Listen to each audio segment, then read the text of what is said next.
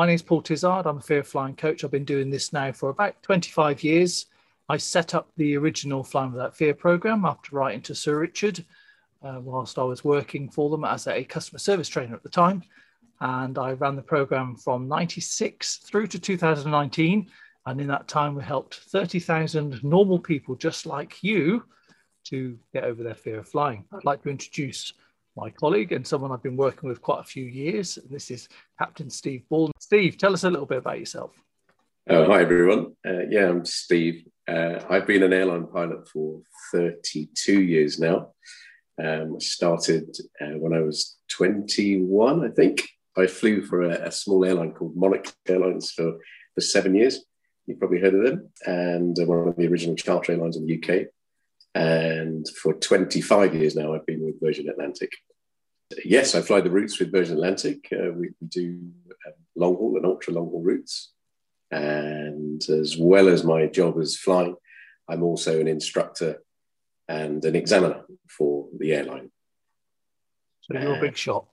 You're an experienced guy. So, yeah. So for those, yeah, well, no. It's important to sort of clarify. So a training captain is somebody, and forgive me if you know this already, but a training captain is somebody who's trusted to check and train up other captains. So they have to be at the top of their game. And it involves taking them in the simulator, running them through all the drills, all the things that every pilot should have to do, but also with the extra leadership part that a captain is expected to deliver. And then also flying online with them. So actually up in the air, if you remember flying, and sitting with them, monitoring them, giving them feedback and training and making sure that this person's sort of fit for purpose. So by the time that somebody becomes even liable or likely to become a captain in an airline like Virgin or British Airways, they have to have done thousands of hours, have lots of experience already. So because you want somebody that's seen a lot of flying and had a lot of experience so that they can bring that sort of leadership element. Both pilots are equally competent in terms of flying. And sometimes some of the first officers you'll get might have done 20 years in the military before they came over as a newbie into a commercial airline. So it's not for lack of experience, but it's about the leadership element. And that's what Steve's heavily involved in. So it's a very reassuring thing I think a lot of people don't realize about pilots. So we have 10 questions that we're going to go through today. And we had a good think about this because over the 25 years that I've been doing this and all those humans that we've helped, there are some questions which come up time and time again. So I've divided it up roughly into 6 for Steve and 4 for me. So the questions are going to be things like, what is turbulence? Is it dangerous? Why should I trust pilots or airlines? That's a good question. It comes up a lot. Which airlines are the safest to fly with? A lot of people often ask that. What's in place to guard against things like terrorism or terrorist threats? What happens if the engines stop working, which is quite a specific thing? And then how safe is it to fly in terms of air quality, COVID, etc. And Steve is actually flying at the moment, so you'll be able to tell what's in place right now to protect people. The questions that I've got will be broadly around these 4 areas. So what causes the fear of flying? Why have I got a fear of flying? And why can't I relax on a flight? Why don't I like flying? So why do I feel closed in? I don't like turbulence, all that, the whole experience side of it. And then my last question will be, what is the best way to beat a fear of flying? That'll give you some idea of some of the questions that we're going to cover. I'm going to hand over now to Steve to answer the first question in approximately about 5 minutes. What is turbulence and is it dangerous?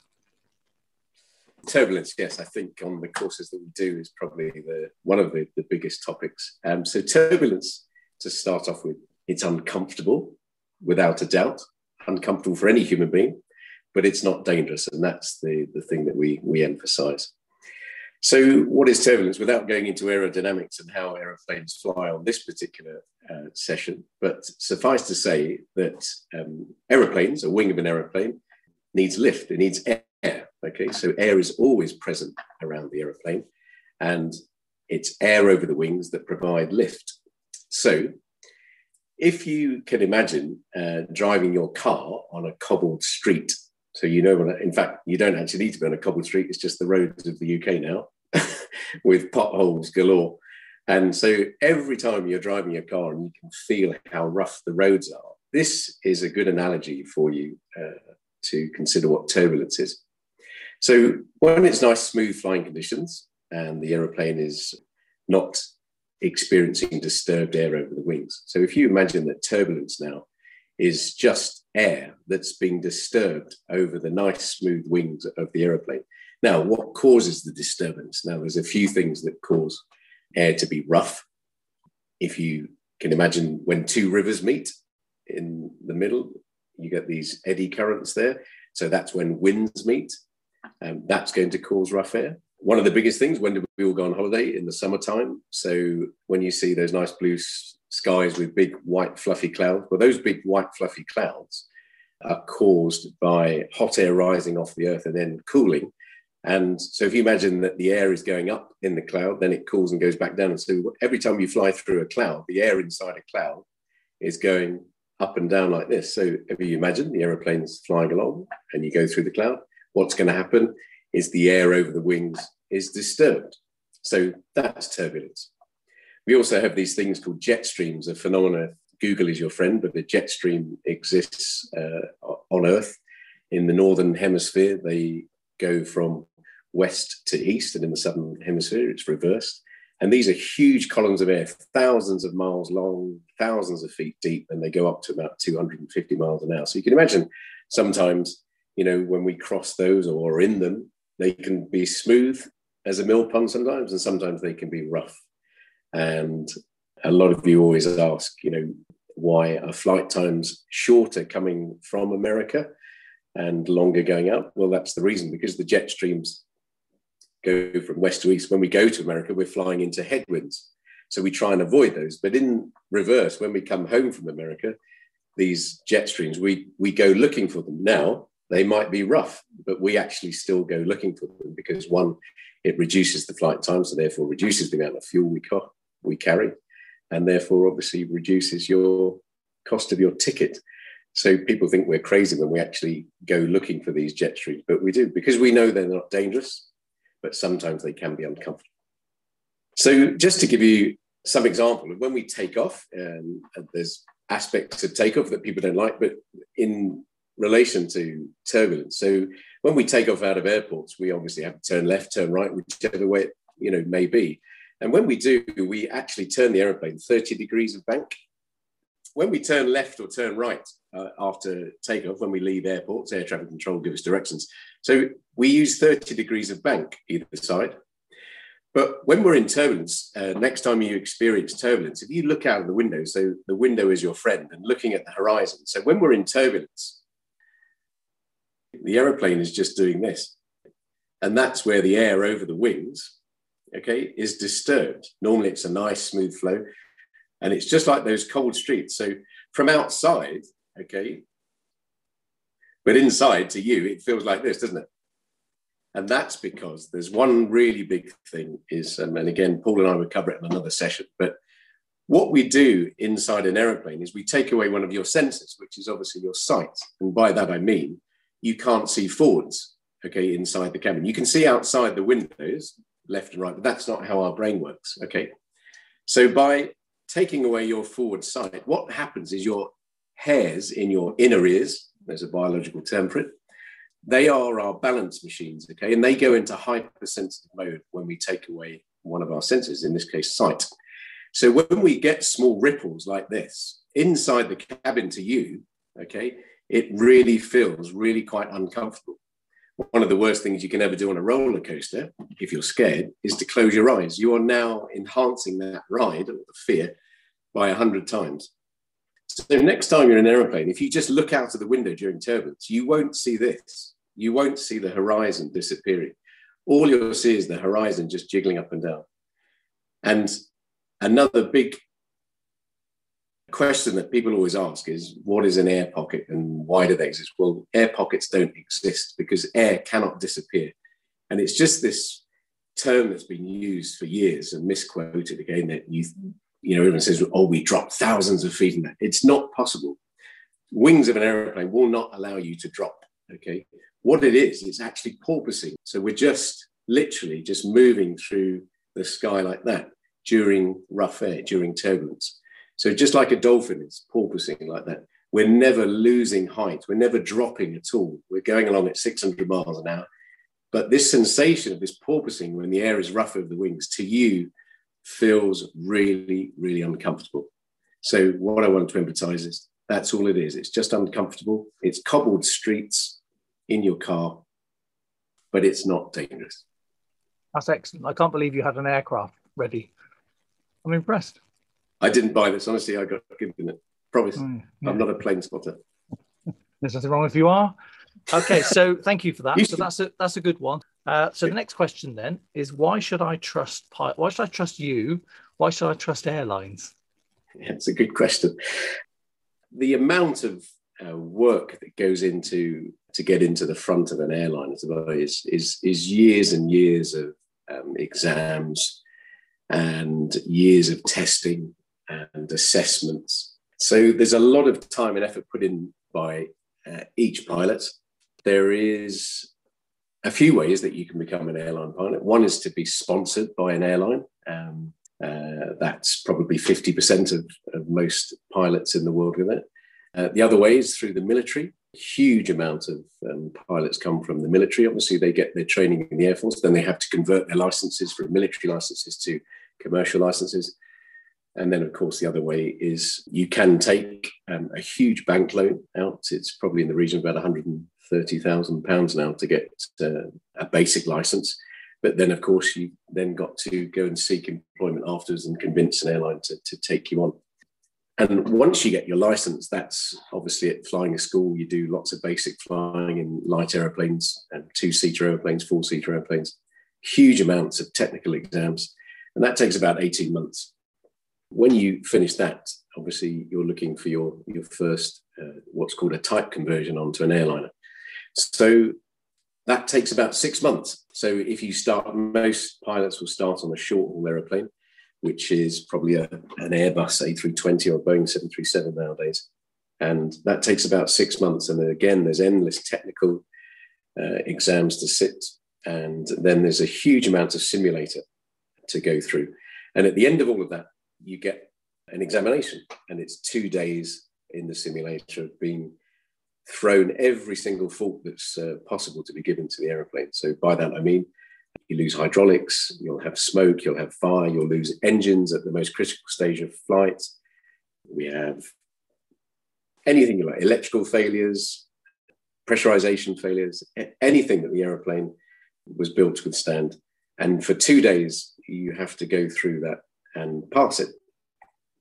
Once you get past that and you get released onto the line, as it were, flying with passengers, you're then sitting with a training captain. Steve, I thought I'd interrupt. I'm going to ask the question that people are thinking.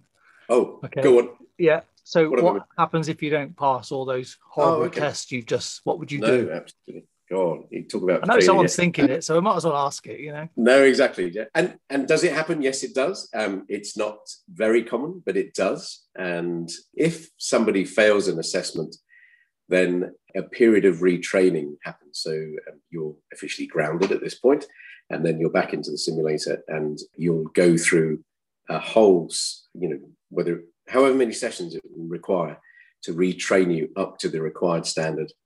And then once you've achieved that required standard, you will then sit another 2-day assessment. I hope that answers that. Like I was saying, you get released onto the line with passengers. So you're flying live now. And you sit with the training captain, someone like myself or anyone else who's qualified as an instructor and examiner. And then you go through a series of flights. And depending on which airline you fly for, and how many sectors that they require you to be trained. And then you go on to a period of assessment. So there's a period of training, and then you're still flying, and now you're being assessed. And then ultimately it leads to what's called a crew line check. And then you will sit with another line pilot, and the examiner will now sit on the jump seat behind you, and you will operate as a crew. And ultimately you're going to get your ticket to be released onto the line. That's just the flying side of it. Every 6 months, we then go back into the simulator for those 2 days that I told you about. So our whole career, in my case, for the last 32 years, and every 6 months of my career, how I have to be assessed, as well as being an instructor and examiner. That's no different. I also have to go under check every 6 months, and you have to pass it. Every year on the line, when I told you about 2 pilots sit together and an examiner sits on the jump seat, every year you have to do one of those. Every year you have to go back into the classroom and sit a technical exam, a refresher. Every year we have to sit an aviation medical, which again, if you Google it, you'll understand what we go through for lots and lots of testing. And again, we have to pass that. And every year also, as well as our technical refresher, we have to go through what safety and emergency procedures, which basically is what the cabin crew do. And they have a huge amount of knowledge in the cabin, and all primarily for safety. And we also have to sit in on one of those every year. So it's just a constant assessment. It's a wonderful career. It's very rewarding, but it's just constantly being assessed. Yeah, and I think the interesting thing for me, which a lot of people don't realise, is that you're being fundamentally tested every 6 months or more frequently. Can you do your job? And I wonder how we would fare in any of our jobs out in the world if every 6 months we were put through, so as a facilitator or as a coach, I would have this. The equivalent would be I'd go into a classroom for 2 days and they'd throw every difficult participant at me, and I'd have to deal with it really well, remaining calm, continue to communicate clearly. And that's nothing compared to sort of what you have to go through. So I think it's quite reassuring for people to think that's all pilots. It's not just Virgin, that's all pilots. So no, absolutely. Right, question 3, my friend. All we right. are moving on to careful. Which airlines are the safest to fly with? Take your time. You obviously have your drink. Yeah, it's all right. No rush. Yeah. So which airlines are there? So the good news about, just like pilots are assessed and regulated, so airlines are as well. And each airline, so if I start in the United Kingdom, so each airline is responsible to the United Kingdom CAA, the Civil Aviation Authority. Okay. So our CAA govern every single airline, and each airline is under scrutiny also during the year. And there's a couple of times a year where the CAA will go to each airline and they will sit with the authorities of the airline in each different department, from the flying side to the safety side to the running of the flight operations. Every single aspect of it is assessed. And one of the biggest things, of course, just like flying, is the engineering aspect. And so our maintenance schedule of any airline in the UK is also under the regulatory eye of the UK CAA. So does this apply to every other country? Yes, it does. One of the questions, of course, is people say, well, is there a difference around the world? So if, to sum up in a perfect way, so every airline in the UK is responsible to the UK CAA, and the CAA set a standard and it must be achieved. Every airline that flies into the UK also comes under our regulatory procedures. So they must also pass that standard. Have airlines been refused to travel into the UK before? Yes, they have over the years. We're going back some years, but some airlines don't actually come up to that standard. Now, each country has their own standards, and of course, they're extremely high in each country. United States, for example, the Federal Aviation, the FAA. In the Far East, they have their own regulatory affairs, and each airline must satisfy those regulatory standards. And they're constantly checked, just like pilots. So it gives you some confidence that whichever airspace you're flying in, that particular airline is responsible for maintaining the standards that are required. And just like any UK airline flying to other countries, we must satisfy their standards as well. Awesome. Thanks, Steve. That's good. Good answer that. Yeah. It's a question that's come up. I mean, thousands of times over the years, I've heard that one. Who do I trust? Who do I trust? There are websites out there that will say, airline ratings, for example, .com. Yeah. We'll talk about this. But I think that you have to sort of remember this main message is that if it's in your airspace, it's safe. Absolutely. So anywhere you're going to fly, I'd get on. And I've got on some airlines which I've never even heard of, but if they're in the UK or they're in the developed world, commercial aviation, no problems at all. Yeah. So question 4. Whoa, already. What is in place to guard against terrorism and that type of thing? This is a question that comes up a lot. Yeah, it does. I have to say, as any frontline staff in airlines, we're not obviously involved in that. We have our own procedures on the aeroplane, which are secret, but we get trained in those. One of those assessments that I talked about, we're regularly checked on as well in our annual assessment. The cabin crew are trained within an amazing level of ability to train with those sort of things, and they go on all sorts of exercises to attain that level. Now, the government itself in each country has an assessment level, just like the UK has its own threat level. And we also have threat levels for aviation as well.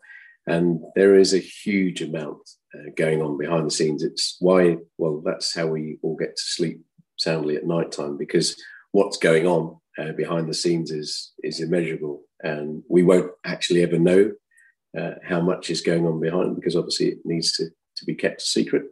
But if you've ever seen that program Spooks on TV, which I'm a big fan of, and I love all that stuff that goes on behind the scenes, it's exactly the same in the aviation world. And there's a huge amount of safeguarding against the threat of any terrorism. And as you know, a lot of people that don't actually think about how good it is are the people that possibly would complain at an airport now. Do you remember years ago, it was probably about half an hour, you used to rock up to a flight and check your bag in and then go off for a drink and get on the aeroplane? I missed that too. I was flying long before 9/11, which changed the face of aviation forever. But now, what do you have to be there 3 hours before a flight? And yeah, it's a pain in the ass, but it's there for a good reason. And unfortunately, there are people that do give the security people a hard time at the airports. And, you know, if they only stopped and thought exactly why they're being checked every inch of your body, then there's a really good reason. And that allows us to transport you safely from A to B, and you can enjoy yourself. Yeah, I think it is massively reassuring. And they are there. You know, there always used to be a phrase to say, time to spare, go by air. That's right. Yeah, that's true. I'm glad you're laughing at it. I didn't think it was that funny. But it is that, you know, you've got to accept the fact that it is a bit of a pain now, and it's been like that for a good reason. So you are going to get, if you're lucky, you'll get a little bit of a pat down, which is nice to start your flight, but you are going to get checked over and you're going to be pulled aside. It's all this random. There's also other procedures going on. So we used to talk about is overt and covert security, lots that we don't know about.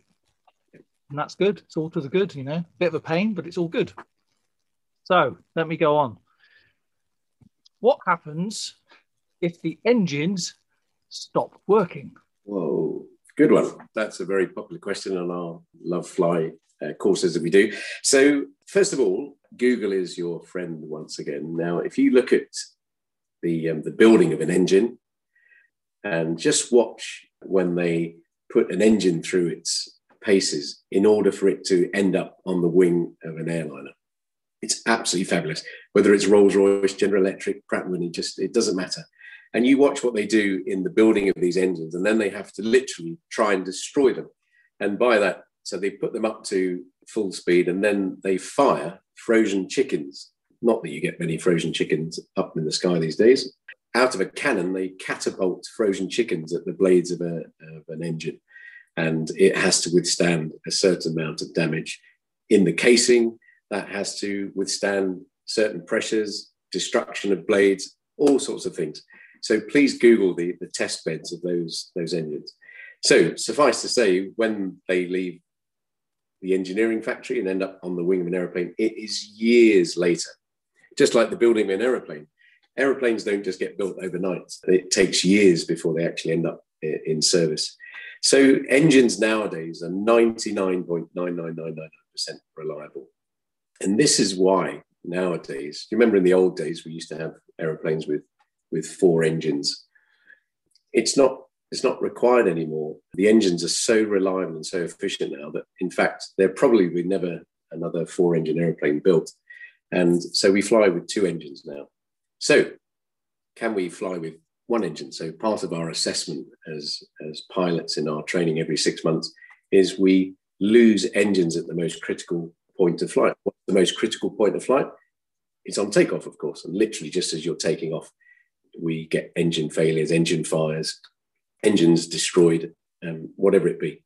And we have to safely control the aeroplane, fly away safely, and get the aeroplane under control. And of course, we'll land back and get back on the ground. Now, can we lose both engines is what you're desperately asking me to get onto. So has everyone heard of a glider? I'm sure you have. So these amazing things. Obviously, you need to get into the air first, and a tug takes a glider into the air. So that's why we don't need engines. We obviously need engines to take you from A to B, which may be thousands and thousands of miles away. But suffice to say, if we lost both engines, so if we were up, say, at 37,000 feet, the typical cruising altitude, and we lost both engines, you're asking yourself, aren't you, does the aeroplane do that? That's what you're asking, isn't it? Yes, I know you are. Or does it do that? No, it doesn't. The aeroplane becomes just a huge glider. So, for example, if we lost both engines over, say, Manchester at 37,000 feet, we'd land safely in Birmingham or London, 200 plus miles away. We would just glide down, and then we're trained to land safely by gliding. Now, would we carry on as far as 200 miles? No, because obviously we would look for the nearest airfield from Manchester, which would be somewhere like East Midlands or something like that. But suffice to say that you just become a huge glider. Remember, we're trained to control any engine failure, and yes, they become a glider. But remember, engines are so reliable now that the chance of it, and I don't know what it is, I think it's playing the lottery twice and then winning it 2 weeks in a row with the same numbers or something. So there we go. I can't work out what that means mathematically, but thank you. Well, I know it's a big statistic, but in 32 years, if you'd like to know, I have not had an engine failure in 32 years. So and that gives you some idea. When I started in the early 90s, from years ago in the 50s and 60s, when you probably used to read and hear about the engine failures that happened. Well, that was the development side of anything in aviation when the first jet sort of started in the 50s. And it's amazing the technology that exists today. And we're all, obviously, as a nation, very, very lucky to have the technology that's around today. Brilliant, Steve. So we're at number 5, got one more to go. And then we're going to cover some of the ones which are more psychological based. I guess you could actually, it's quite actually hard to separate the two of them, if I'm honest, but we are going to for the sake of illustration today. So to make a link, if you do, or you are intrigued by the engine question, if you go to our YouTube channel, which is called something like Love Fly, Fear of Flying Help, there is a couple of videos on there. And in there is one around the engines, which came from a brother-in-law who works at Rolls-Royce. And he shared some clips about some of the testing and the safety that goes into it. It is mind-blowing. Stephen, last question. So how safe is it to fly now with all the COVID stuff going on, in terms of air quality, things like that? I mean, you are flying at the moment, so perhaps you could just give us a few minutes on what happens to you, and it'll need to be just a few minutes to make sure we can keep it in our time span. Absolutely. Yes, it's absolutely as safe as it always was. The difference to air crew now, we get tested before every single flight now for COVID, as do passengers now to get on board the aeroplane. You have to wear a mask inside the aeroplane. I won't lie to you, it's very, very quiet on the aeroplanes. There's very few passengers. Some destinations are actually busy. But yeah, the air quality remains exactly the same. So if you've ever heard about air quality in cabins, so the more modern airliners, and there's always amazing new ways of how they filter air through the cabin now. But yes, the air in the cabin gets refreshed all the time, goes back through filters, recirculation fans, draw the air out of the cabin, goes through filters, and then more fresh air comes into the cabin, etc. And it's just an ongoing process like that. But with regards to COVID, it actually makes no difference. It's the same as you crossing the street going into a supermarket. It's the air quality in the air is absolutely fine, and it won't make any difference. The fact you have to wear a mask, especially if you're doing long haul, it's pretty uncomfortable. But until the world authorities advise us that we can't, that we have to wear the mask continuously, then so be it. But that will always come good one day. But yes, rest assured, it's actually a really nice, especially I have to say, if you do have a fear of flying and you're anxious about it, it's actually a really good time for you to fly now. And by that, I mean, it's always a good time for you to fly, but by doing it now, you'll find airports extremely quiet. So there's less stress for you going through the security. Getting on an aeroplane, if you find it claustrophobic and you don't like lots of passengers around you, then there's very, very few passengers on board at the minute. So it's actually, if you would like to put yourself to the test after going on one of Paul's amazing courses, then do it. It's a really good time for you to actually have the freedom, if you like, of an aeroplane, and you'll get a one-to-one sort of special service. There we go. I promise you that. No, that's good. If you thank you for that, Steve. So if you want to know more about the air quality side of things, I did write a blog about it, but the easiest place to go to, if you Google IATA, IATA, there's loads and loads of articles there. It's a regulatory body that advises the world's airlines. And there's loads and loads of little videos and articles and research that they've done around the air quality and stuff. So if you want to reassure yourself, that's where I would look. So go IATA and then look for the articles. Just search COVID or air quality. There's tons of stuff for you to read and satisfy that sort of logical side of your brain. Okay, I'm going to move now into some psychological type questions, but they're obviously going to touch on some of the stuff that you've covered, Steve. But first of all, first question that comes up is, why have I got a fear of flying? What's caused it? Where's it come from? So let me tell you this. First things first, you were not born with it. I know that seems really obvious to say, but you weren't. So you've learned it at some point. There are lots of trigger points that we know, and that for as many people that there are listening and for the many thousands that we've helped in the past, you all have your individual reason for that fear starting. Quite common ones can be becoming a parent. That if I had to say the number one reason, it'd probably be that I became a parent. The number two, very closely behind it, is I had a bad flight, which is an interesting comment in itself, because it's all about perception. Because what is a bad flight? So to be brutally honest, did it land? Yes. Did the number of takeoffs equal the number of landings? Yes. And I'm not being flippant. I'm meaning like a flight is a flight. So it's neither bad, good, or anything. It's just a flight. Some people will say, oh, I loved it. There was loads of turbulence. It rocked me off to sleep, if you can imagine such a thing. Some people just are like, bring it on, because they love turbulence. They have no problems with it at all. They have a different mindset. Others, it can be very light turbulence, and they'll still say it was an awful flight because their perception of it was what it was. So you've got this, I've become a parent, so I've got this sort of awareness of mortality, and I've got this extra responsibility now, and I don't want to pass it on to my kids, which then puts us under this performance pressure to try and be perfect, which is, anyone who's a parent will know that's impossible anyway. But we have this thing then, I've got to hold it together for my kids. And the trouble with that is that kids are like little radars, and they pick up everything. They don't miss a thing like that. So the best thing you can do is sort out your own fear so that you don't pass it on to them, because then it becomes the gift that keeps on giving, doesn't it? It's the gift for life of being able to travel without the fear.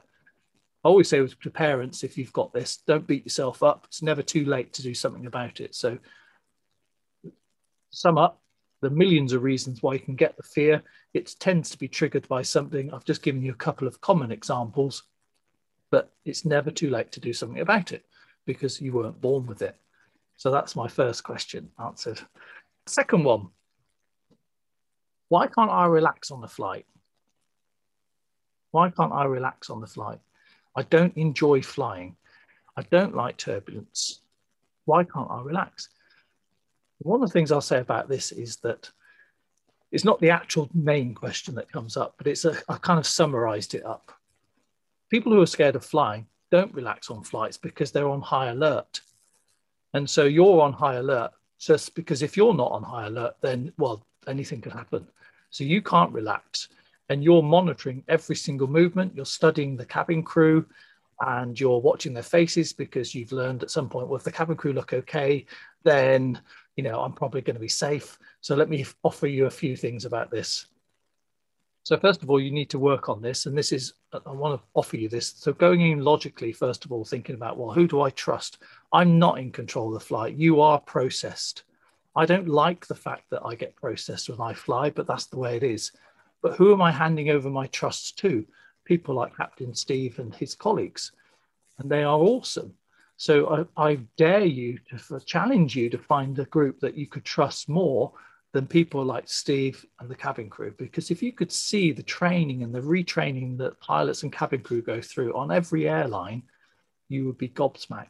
So sometimes we do have to submit ourselves to a process, and flying is like that, just as it's going for an operation, just as it's going to the dentist or anything. But it doesn't mean you have to like it. So trusting somebody and handing over to them means that little bit by little bit, you can start to let go of that need to control, because you can't control it. The flight's going to happen. It's going to take off. It's going to land, regardless what you think about it. And it doesn't say anywhere on your ticket that you have to love flying. Just because we do doesn't mean that you do. For some people, it's a kind of like a sliding scale. So some will say, you know, I'm okay with it. I've helped lots of people in the past who've been freaking out, even the thought of booking a holiday, and have avoided it for years and years and years. And it's a gradual process. The thing about beating a fear of flying, it is a process, and it goes at the speed that you're prepared to go at. You don't have to love flying. You can learn to like it. You can learn to withstand it. There's lots of strategies that you can do to sort of, if you're on a long flight, is to chunk it up. So think in hour chunks, and then you're only managing that bit. So there's always a pattern to every flight, and learning the stages of the flight. And you can, one of our previous podcasts, you'll have that. Me and Steve talk about literally what happens at each stage. Once you get that in your head, then you can drill it. You know it's going to happen. It's almost like tick, next bit, tick. And that's massively helpful to the logical brain. I don't like enclosed spaces. Why do they have to shut the door? Will the door open? So there's stuff around being in closed spaces, et cetera, et cetera. So I'm going to offer another view on this. Not everybody who's claustrophobic on an aircraft is claustrophobic in other places. I'll say that again. Not everybody's claustrophobic on an aircraft. It feels the same in other places. Some do, some don't. Some people who are claustrophobic are not if they get on first, or if they get to sit at the front of a zone, or if they get to sit in an aisle seat, or if they get to sit in a business seat. So what is this suggesting? The real fear is the fear of enclosed spaces. And of course, once they shut that door, you are in there, which is good because you don't want the door open really. But you're in a properly contained hospitality area. So it's been set to make it comfortable for us as humans. We've got plenty of air. The air's changed every couple of minutes. You've got space, you've got food, you've got everything you need. It's a flying hotel, but your brain can tell you other stuff about it. So you might be thinking, I feel very closed in, but that is your perception of the situation. Because many people, when they walk onto an aircraft, will say to me, oh, it's a lot bigger than I expected, or it's smaller than I expected. And we're looking at the same thing. So perception is a big deal when it comes to enclosed spaces. So all I'm asking to do is to be psychologically flexible with this idea here, and maybe think to yourself, what are the rules that I'm setting for myself around feeling enclosed? Because they are not the same for everybody. And if you just do that, what that does is start to poke at the fear a bit and go, come a second, what am I telling myself about this particular scenario that's different to the person that sat next to me? And this gives us space to then examine it and think, crikey, I need to do something about this. Which brings you on to my fourth and last question. What's the best way to beat fear of flying? Well, obviously, I'm going to say that come on one of our courses, but I'm not going to say that. I'm going to say do something. So the fact that you're here right now is a massive deal, because a lot of people who have fear of flying will move away from the very thing that they're scared of. So moving towards something, and even though you'll feel some internal resistance, and we know this to be true, that even though a part of you wants to beat the fear, there is a part of you that wants to hold on to it. So the best way to get rid of a fear of flying is keep moving forward, especially when you feel resistance in yourself. So we've had people on my previous incarnation when I was running the Virgin courses, that would strongly react to something one of the pilots would say, because it didn't match their internal belief system about what flying is. And sometimes, if we're lucky, they would verbalize it and go, that's not true. And then that's great because we know what's going on. But all of us do it. The best thing I can suggest is keep going. It doesn't matter whether you do lots of freebie stuff like this, whether you come on our course that we've got coming up, or whether you go and read books, just keep going. And when you notice the resistance, this is good. Because what a lot of people do when they get that resistance with other fears is they just, it can't be this. Obviously, I'm not meant to fly. I guess I'm just one of those people that's just never going to love flying. But reality is you weren't born with it. So the trick is give yourself permission to keep moving forwards. If you meet resistance, that's a sign that you know it matters and the work is being done then. If you're moving towards it and you're like, fine, you're not actually facing the fear. So facing the fear means overcoming that resistance. I promise you on the other side is a great place. And the other thing I'll say about flying, it's means to an end, isn't it? I've often said that it's a journey. It gets you from A to B. It's just a very safe way of doing it. It doesn't say anywhere you have to love it. Even though we've called the company Love Fly, that isn't going to be an experience that's going to be shared for everybody. Just to give you a link in and share a bit of information with you, we do have some courses coming up in the next few months. We've got one a month, April, May and June, 49 quid, half day. You'll get me, Steve, psychotherapist, wing crew. We're going to chuck loads and loads of stuff at you to give you all that you need. Particularly at the moment, we want to help people to gear up. So selfishly, we love aviation and we want it to get back to where it was. And it's been decimated as an industry. And we want to really help do our bit to help people to now, as they start to think about traveling again, if they're not at the moment, how can we help them with the fear of flying? We absolutely know that fear of flying has not gone away, and it does affect 1 in 5 people. So that's roughly 12. If you're in the UK, it's about 12 million people. That's a lot of humans that have some level of fear. The COVID has not helped. So we know that people will be thinking about this. So we want to give people everything they need. So if you are interested in that, lovefly.co.uk, have a look on the shop page. There's a few courses there. If you had one top tip or one message to say why people should feel safe flying, what would your overarching message be? Yeah, it's probably the one that I use all the time. So I'm someone who, anyone who knows me will know I say this a lot. So I love life to the full. And the most, without doubt, my favorite destination in the world is home. And I wouldn't jeopardize that for anything whatsoever. So that's my favorite destination. I get to fly around the world, which is amazing. It's so rewarding. I get to see all the beautiful places in the world that you see on TV and wish that you go there. So I would just wholeheartedly say, I hope that you can overcome your fears and get to that stage and enjoy the world. But by me saying that my favorite destination in the world is home, is that because I wouldn't jeopardize that, then I wouldn't do anything that's unsafe. And I've been doing it for 32 years now. And it is still the most incredible, safest way to travel. It's safer than crossing the road. It's safer than driving a car. There's loads of statistics on the internet you can read about all that's related to.